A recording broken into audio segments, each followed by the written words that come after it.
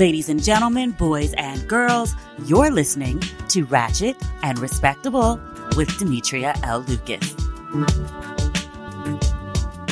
Hello, hello, hello. Welcome back.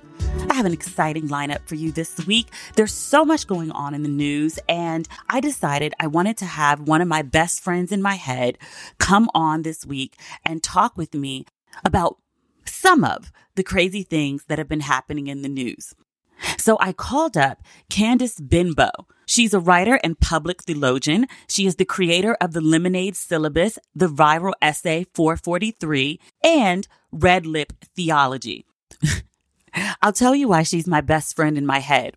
People often tell me when something crazy happens, they run to my page to see what my thoughts are. When something crazy happens, especially if there's a hint of sexism involved, all the better if there's religion involved, Candice is one of the first pages that I head to. I love the way she thinks. I love the way she writes. In the same way that people say to me, you write the thoughts in my head in a way that makes sense. That's how I feel about Candice. She makes me want to burn my notebook. Please tell me you know where that line is from. Tell me you know. Love Jones. Anyway, Candice is an absolute treat. I'm so excited to have her here today, and we're going to get right into our conversation after a quick word from this week's sponsor.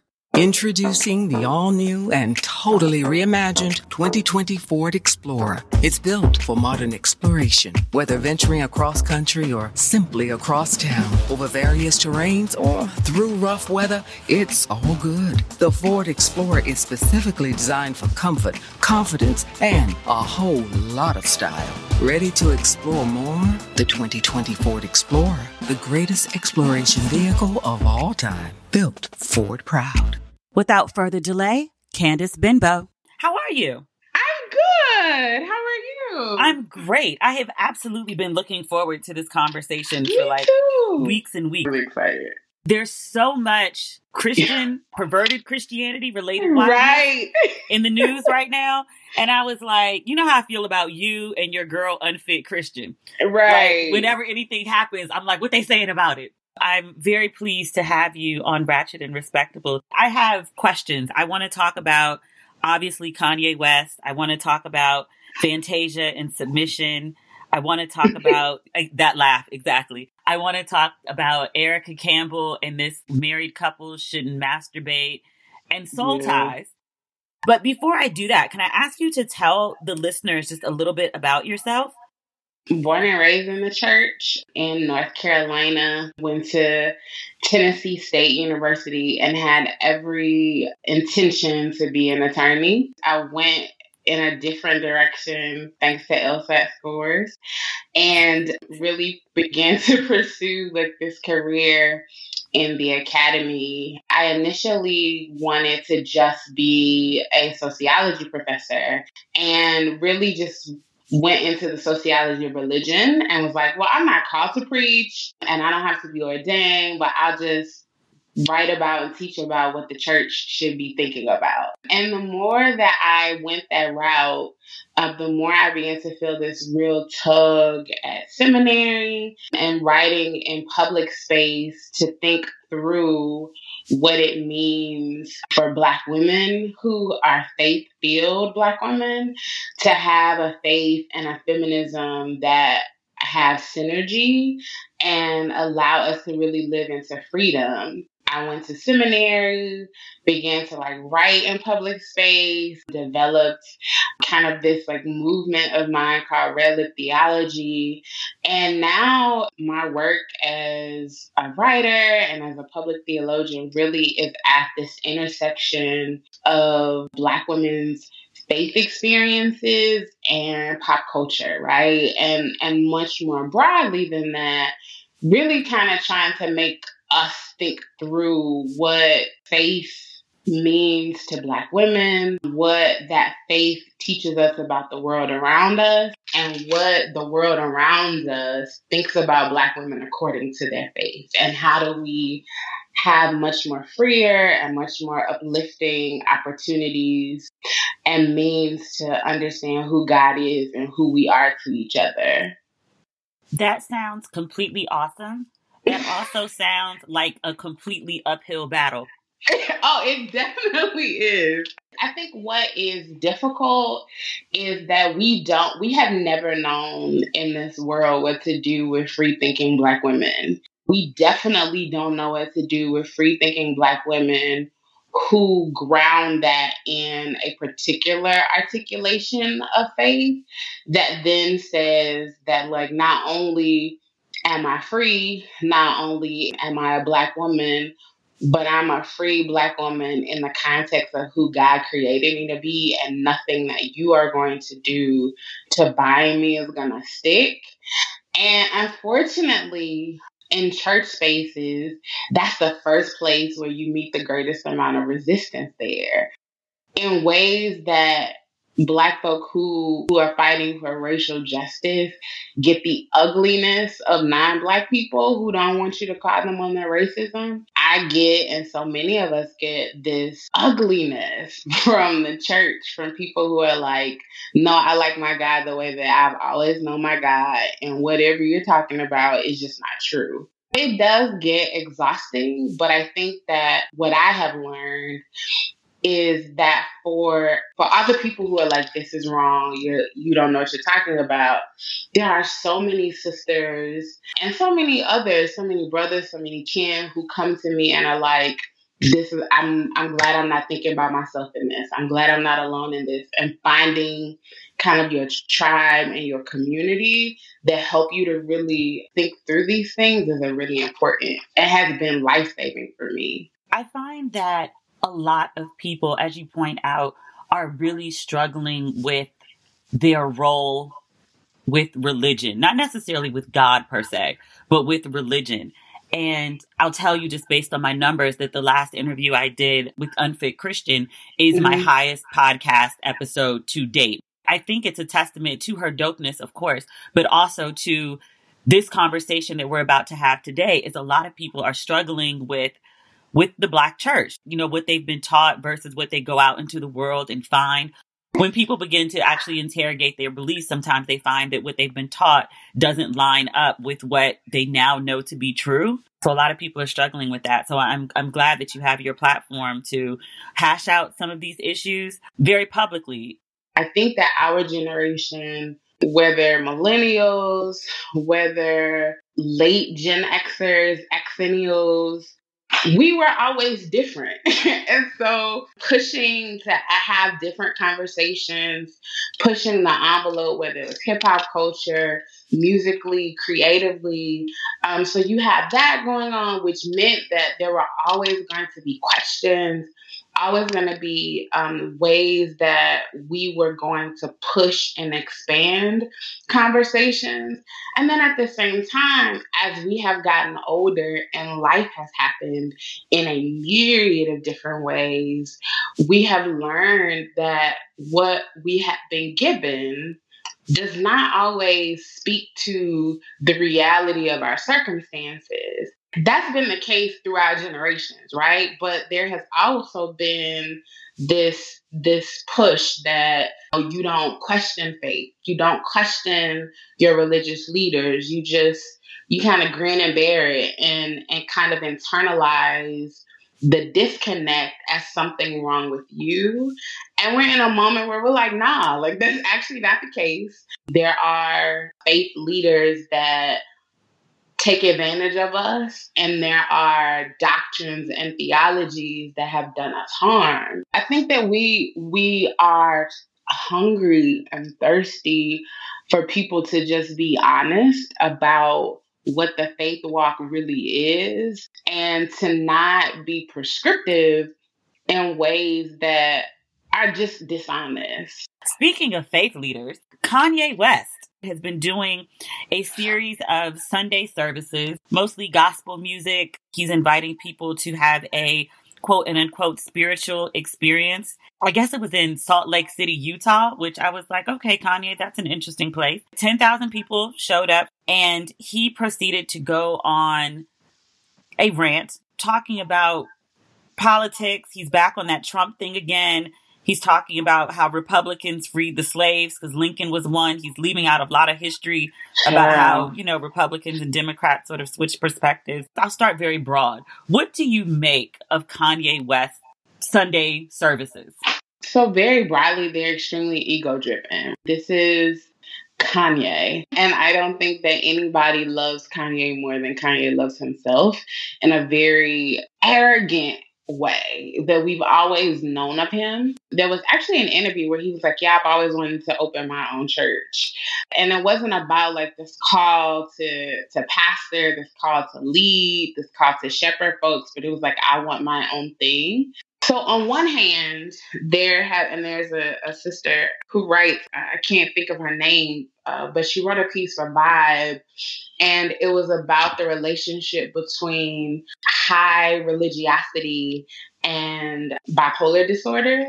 A part of what I think is going on with Kanye, and truly believe is going on with Kanye, is that Kanye is unwell. So he has told us in more times than not that he has been diagnosed and refuses to take medicine because it messes with creative mood. And I think that is something that is very serious to take very seriously, because so many studies have already talked about this relationship between high religiosity, increased and fierce religiosity, and kind of these manic episodes. And at the same time, right, there is the truth that Kanye knows exactly what he's doing. You can have this moment in Salt Lake City that, ironically enough, didn't take place at Greater Allen in New York, that didn't take place at Fellowship Chicago in Chicago, and that didn't take place in New Birth in Atlanta, right? That he goes to these prominent Black churches and tells them, oh, I was chasing platinum. I was chasing #1 hits. I was chasing money and was losing my soul.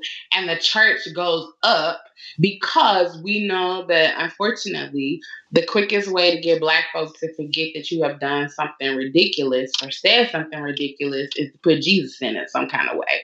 You have this moment where he is leaning into all of these tropes around Black religious emotion and Black religious expression to kind of reclaim what he lost when he initially came out as a Trump supporter and said that slavery was a choice. And so he goes on this like little tour for his Sunday services, which are really concerts, and goes in Black church spaces and says none of what he said in Salt Lake City. So then he gets to this massive white space where the crowd is huge and largely and predominantly white, and spews absolute nonsense. And when I saw it, to be honest with you, the first thing I said was, I hope every Black pastor who gave him access to their congregation and every Black pastor who told all of us that we were wrong for critiquing it feels stupid. He played them. The reality is that more than likely they won't feel as ridiculous as they should be, because we know that Black church is the primary and only space that Black men who have been utterly and totally ridiculous can come and be redeemed. Whether you have been caught doing anything, the first place you go is to Black church. All you got to do is either sing a song, pray or cry as a Black man and say that God is working on you, and have no scripture, somehow tie it to either David or Jesus, and everyone will welcome you with open arms. Sisters can't get that same love. The likelihood of Black women being able to do what Kanye has done in these major churches, they wouldn't let me come up there. They wouldn't let you go and do those kind of things. Like, we got to go and jump through 10 different hoops to prove that we've been called in a way that they don't have to. Is this the beginning of Kanye as a cult leader? So many people have said that, and I don't think it is. I don't think that he's trying to start a cult. He wanted to be embraced back into Black spaces. He wanted people who had talked about him in Black space to stop talking about him. And then he also still wanted this affinity for whiteness to be able to be sustained.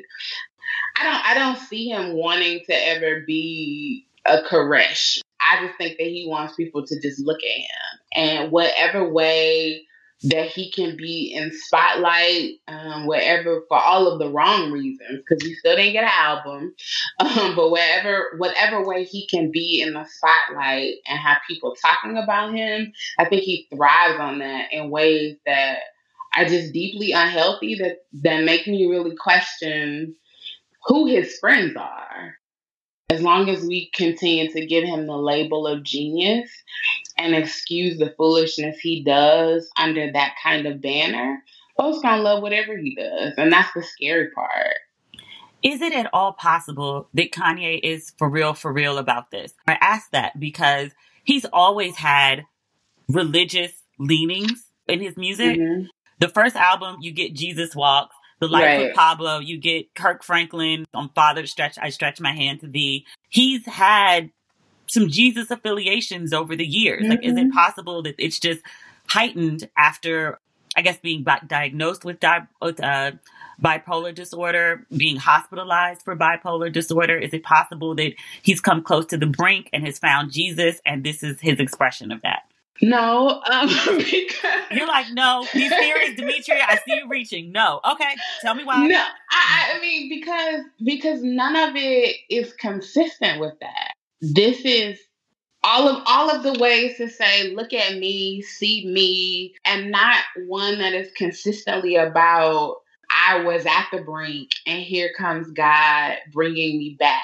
And part of it is just the manipulation of the Salt Lake City moment compared to the other moments that he has had in our communities and in our churches, right?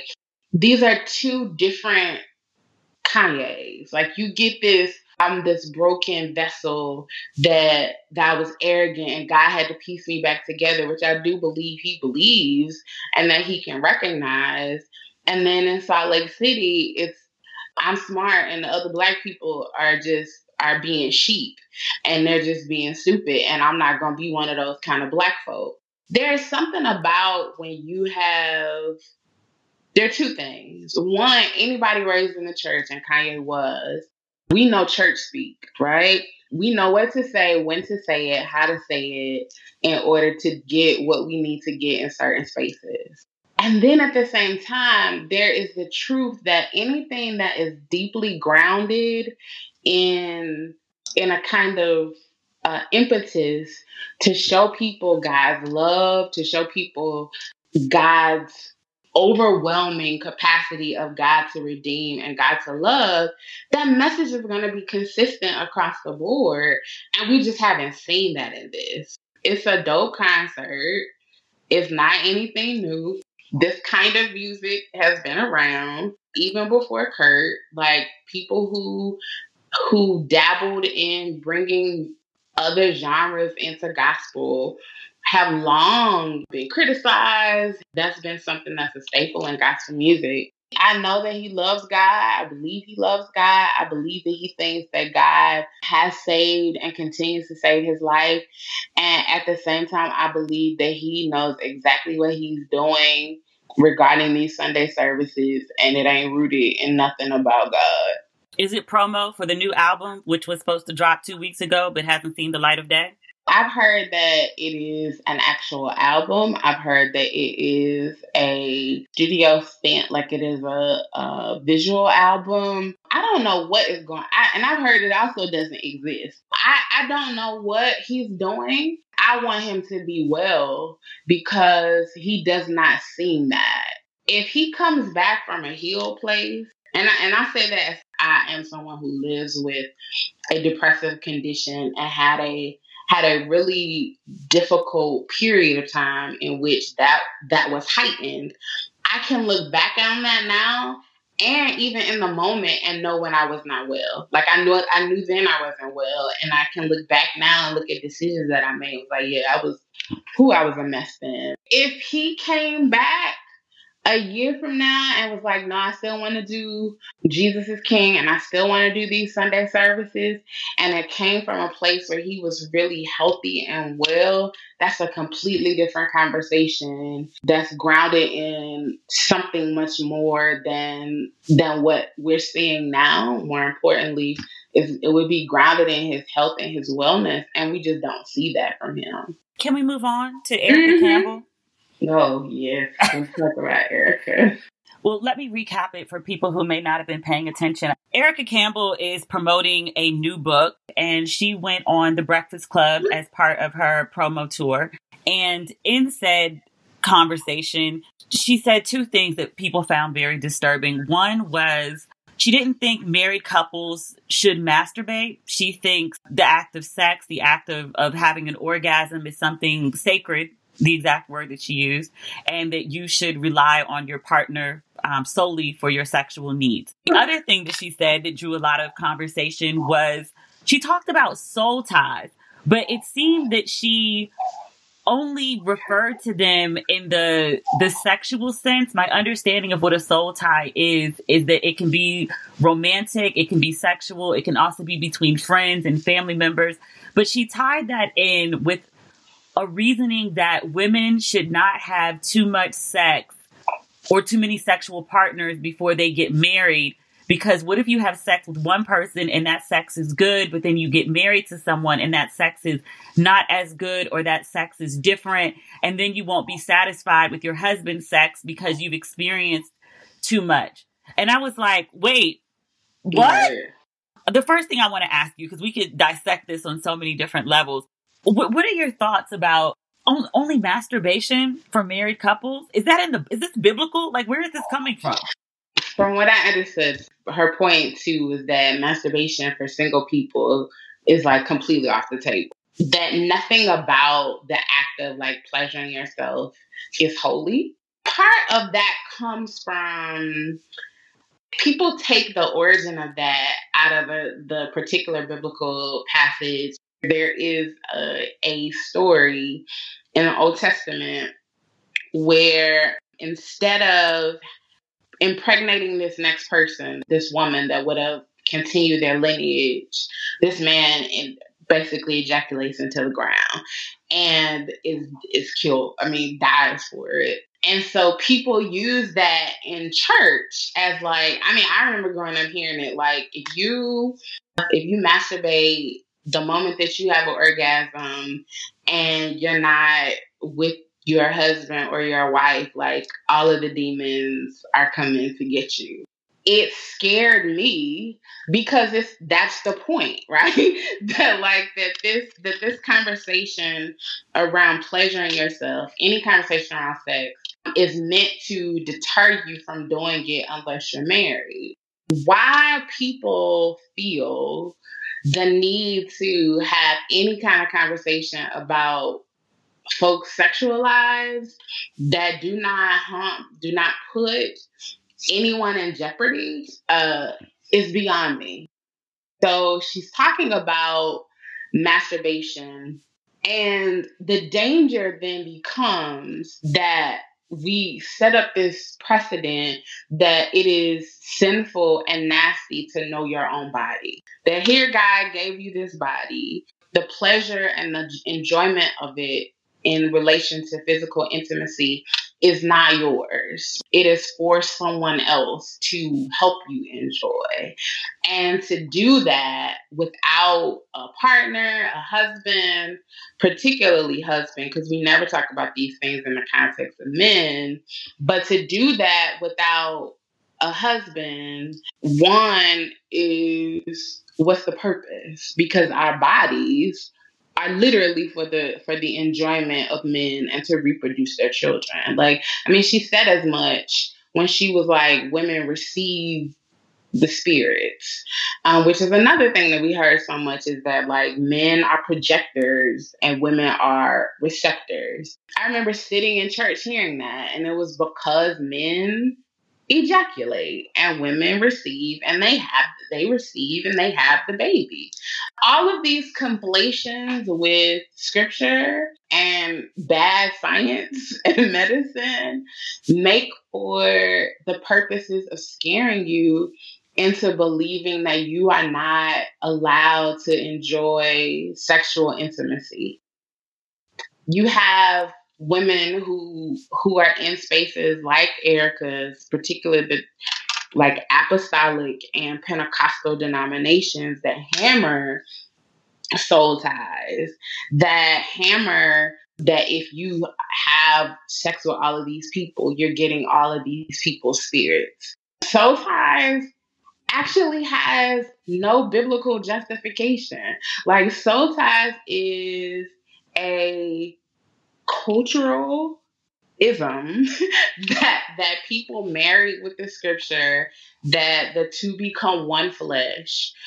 Really, the only scripture in which that you could really argue about the soul tie is where David and Jonathan, where the scripture says that their souls were knitted together and they were friends. There is not this justification biblically that says when you have sex with one person or with anybody that you receive the souls of everybody that they've had sex with and then everybody that they've had sex with. That doesn't even make sense. And for me, I believed it. I didn't hear about soul ties until I went to college. And I was actually a part of a church that was non-denominational that broke out of the Kojic church. And they were heavy on soul ties.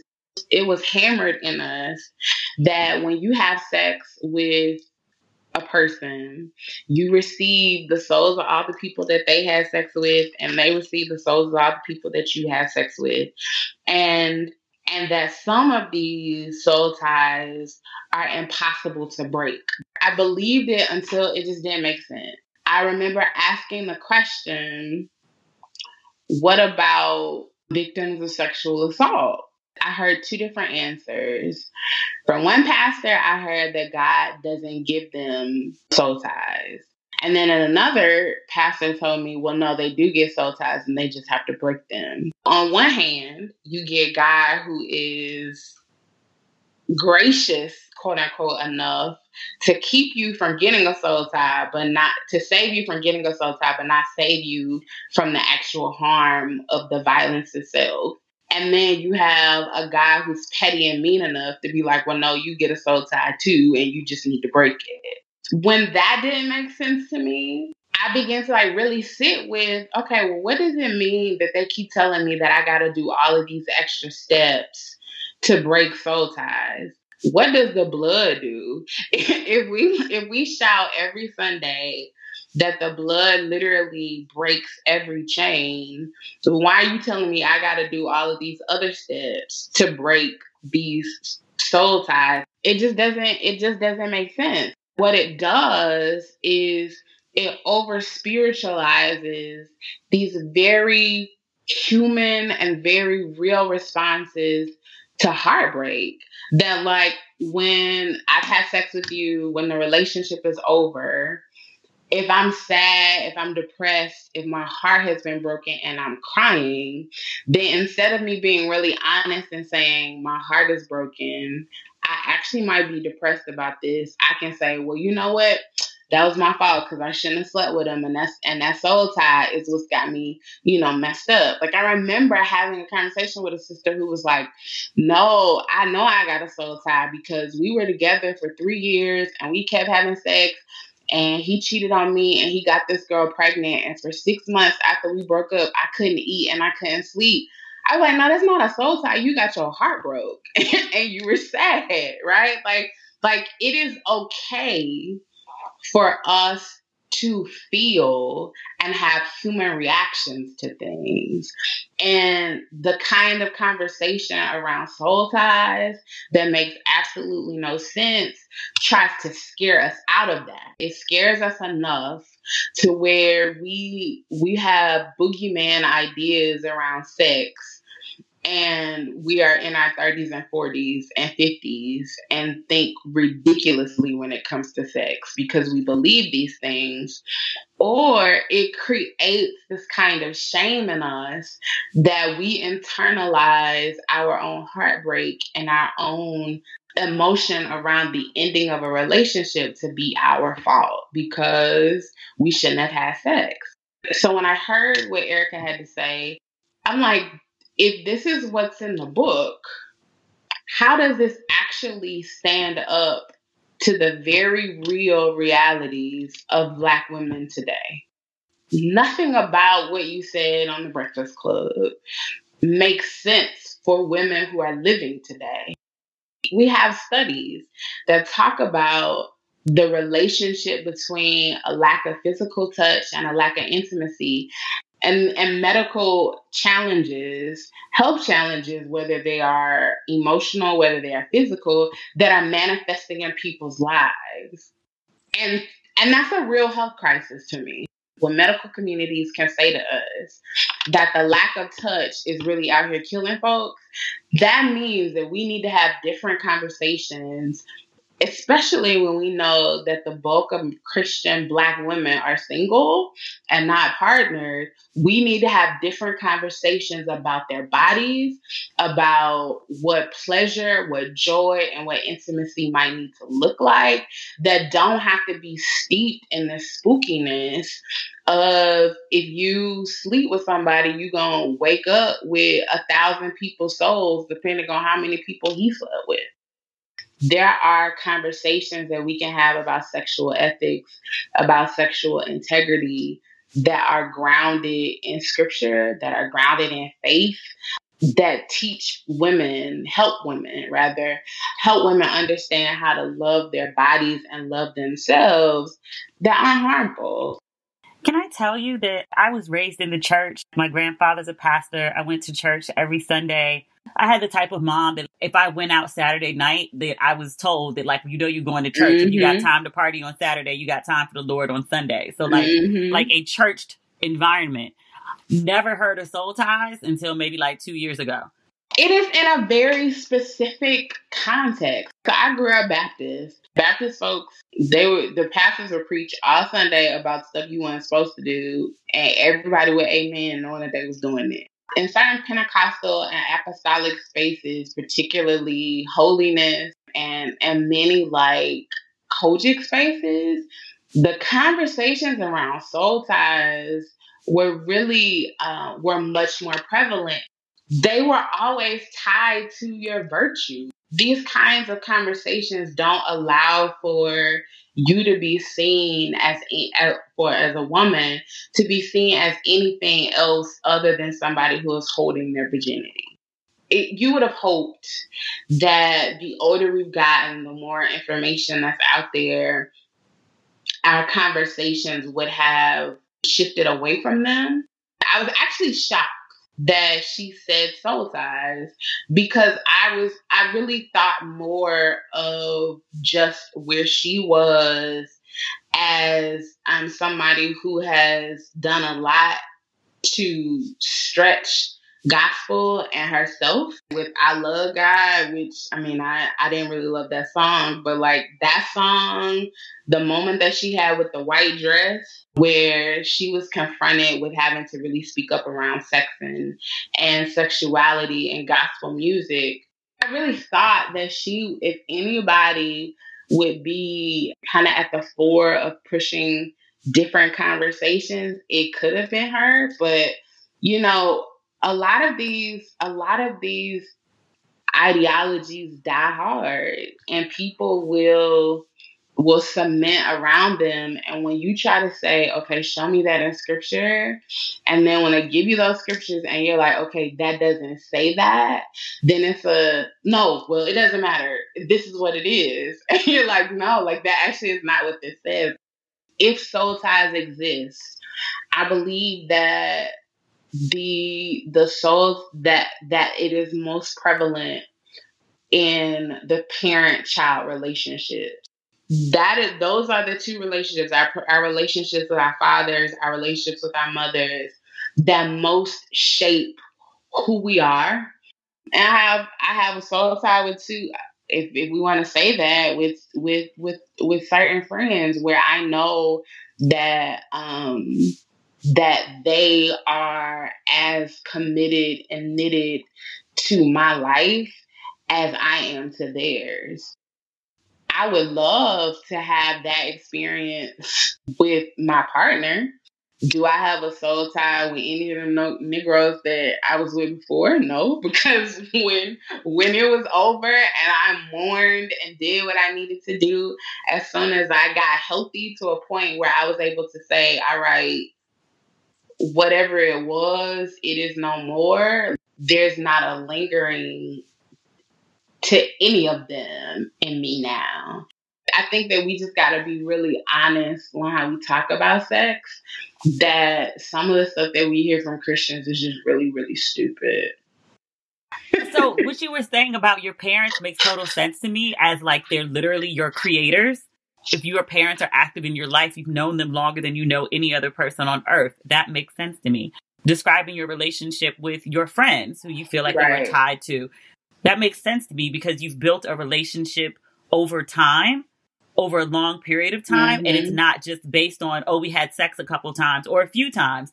And that's what makes me tied to you. Like building a relationship with someone, sharing ideas and a life together over a period of time. That makes sense. But like, oh, we had sex, just sex. And I'm now tied to you forever.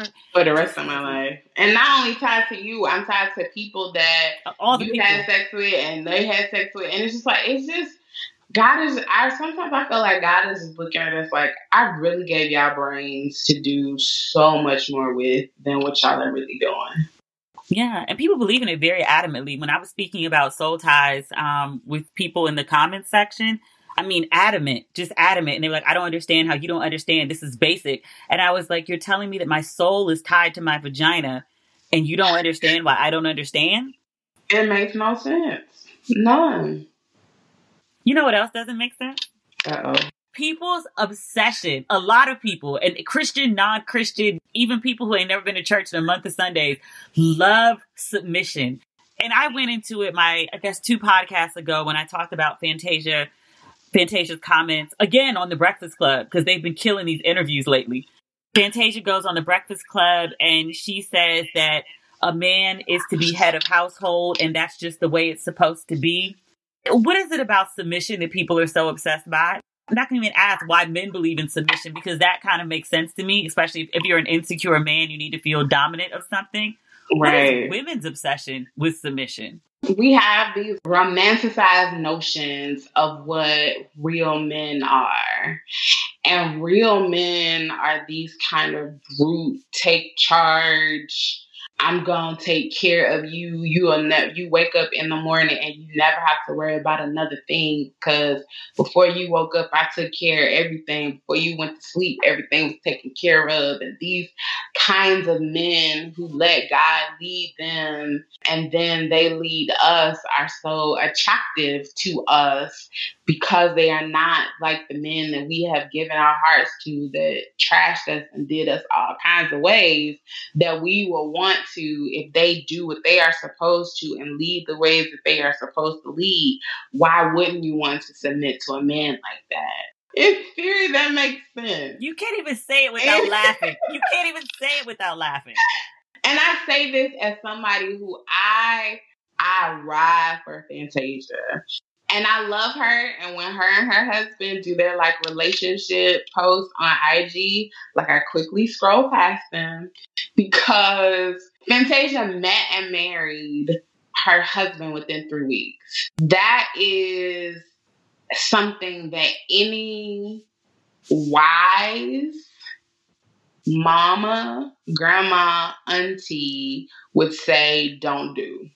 And when people found out about that, of course they hammered onto it, because it wasn't just that she said, this is what it should be. She then went on to say that the reason why women can't find a good man is because they want to be the men and they don't know how to be women. They don't know how to let men lead.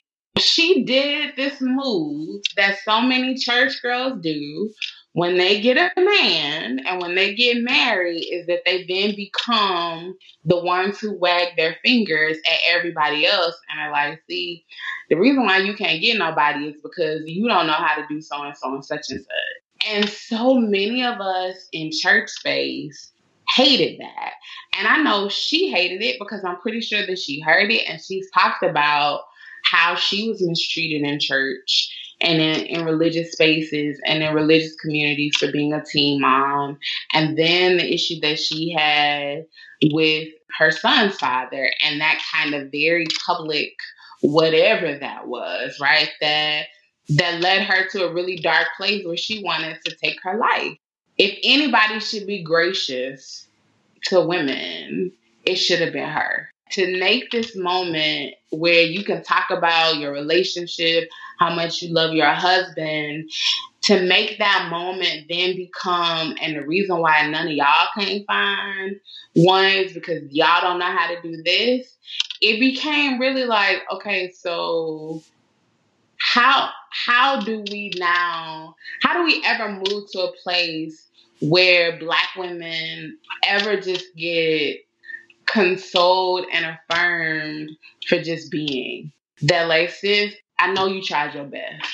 Like whatever happened with you and dude, I know you were trying. It didn't work out. Hopefully the next time around, if you open yourself up, it will, right? That we never get to those moments because we always got to find ways to make sisters feel like whoever they are, whatever they have done is the problem. Black women can't ever win. So in this moment where she creates this kind of like, this is why you are not getting married. This is why you can't find a man. This is why you can't do such and such. People are like, well, wait a minute.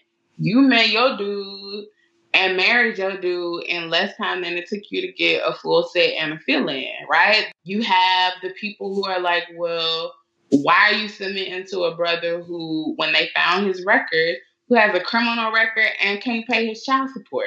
We can never win when we come out and then pit ourselves against each other and say, this is the standard for what it means to be a godly woman. A godly woman submits to her man. And when you say that, then everybody has the right to be like, well, sis, what kind of man are you submitting to? And even as he was trying to kind of say that it was a partnership and a dance, it was still steeped in this understanding of men having to lead. And as I follow Christ, she follows me. It became, again, about leadership. For whatever reason, church spaces will not allow for us to reimagine what relationship could look like if submission is not on the table. I don't submit. Or I remember I was dating a guy who thought it was cute to say, like, you need to obey me. That relationship didn't last long because those are not words that signal to me that you see me as an equal. Those are not words that signal to me that you recognize that in the same manner that God created you with the same intention and with the same care, God also created me. And God didn't make you to be more important than God made me. And that we can have an actual loving, healthy, vibrant relationship if we meet each other at the space where this is a partnership and a collaborative effort. We are two whole individuals who are trying to work together to make a life. And that actually takes more partnership and compromise than it takes submission. But again, when you see marriage as the prize, the ability to say, like, after all that I've been through, after all that the hell that these other dudes have taken me through, after all of the embarrassment that I've had in relationships, somebody decided to marry me. If that is your thought process, then of course submission is going to be where you lay your hat and where you lay your head But for people who are like, yeah, like, nah, I was a fool before. I'm not a fool anymore. I did some dumb things before. I'm not gonna do those dumb things again. But I am a whole person who wants to date and partner with another whole person that is healthy, that is doing their own emotional work to be well, just as I am, then submission as a conversation, as a starting point, isn't even on the table. You know what's really interesting about the submission conversation? And again, I mentioned this when I talked about it on Instagram and in like the last podcast where I talked about it, was that I asked so many people, like, if you are married or you are in a relationship where you practice submission, what does submission actually look like for you? And people would write me these very, very detailed responses in which they basically described a partnership. Mm-hmm. Like they described a dance. They were like, well, really for me, like submission just means that I trust my husband to make decisions about X, Y, Z. But he doesn't just rule. He asks me, we have conversations and opinions and like we make a decision together, but I submit to him. And I was like, what you're describing is a partnership. In a healthy partnership, it sounds like. But why do you insist on calling it submission? And people were like, because I submit. And I just didn't get it. And I was like, is it because you're not comfortable leading? You don't trust your skills, or you feel like in order to maintain this relationship, like you have to cater to his ego. Otherwise it all falls apart. Like I wasn't raised to submit. I have two parents who've been married. They just celebrated 43 years. My mother thinks the conversations about submission are hilarious. Part of it is just that we have these very stringent and very unloving and ungracious views of what it means to be Christian men and Christian women. And particularly because we have understood Christian women to be a certain kind of woman, this chaste, virtuous, holy, virginal until married kind of woman. Women who stepped out of that, who were not that when they were married, those tend to be the women who will hold on to submission more than any other kind of woman, because when they see quote unquote submitting to their husband as the penance that they will continue to pay for not being the woman that they should have been when their husbands got married.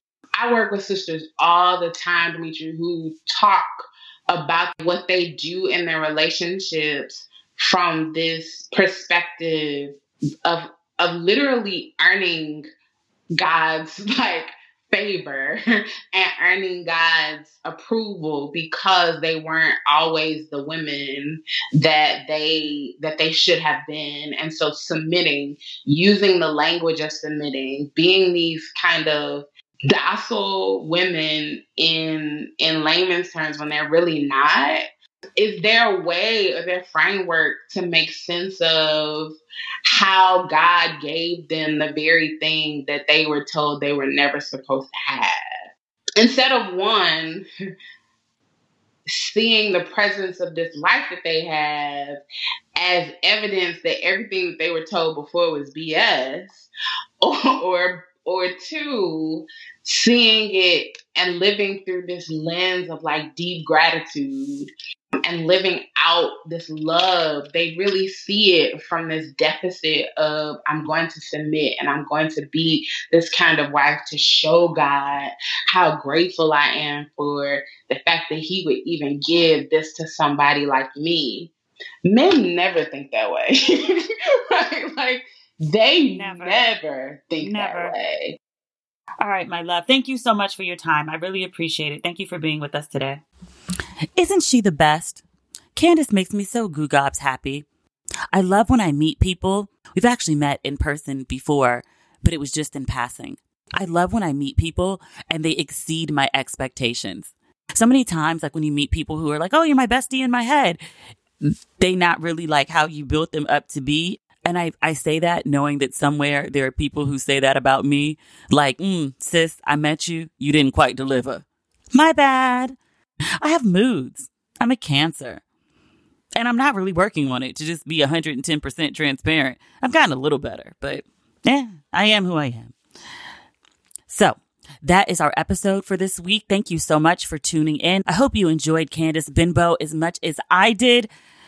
In the meantime, if you need some ratchet and respectable in your life between now and the next episode, you can always follow me on social media, Twitter, Facebook, and Instagram at Demetria L. Lucas.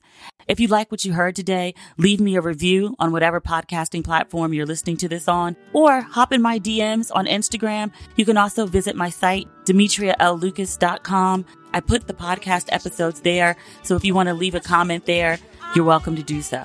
In the meantime, talk soon. Thanks for listening, always. Okay, bye.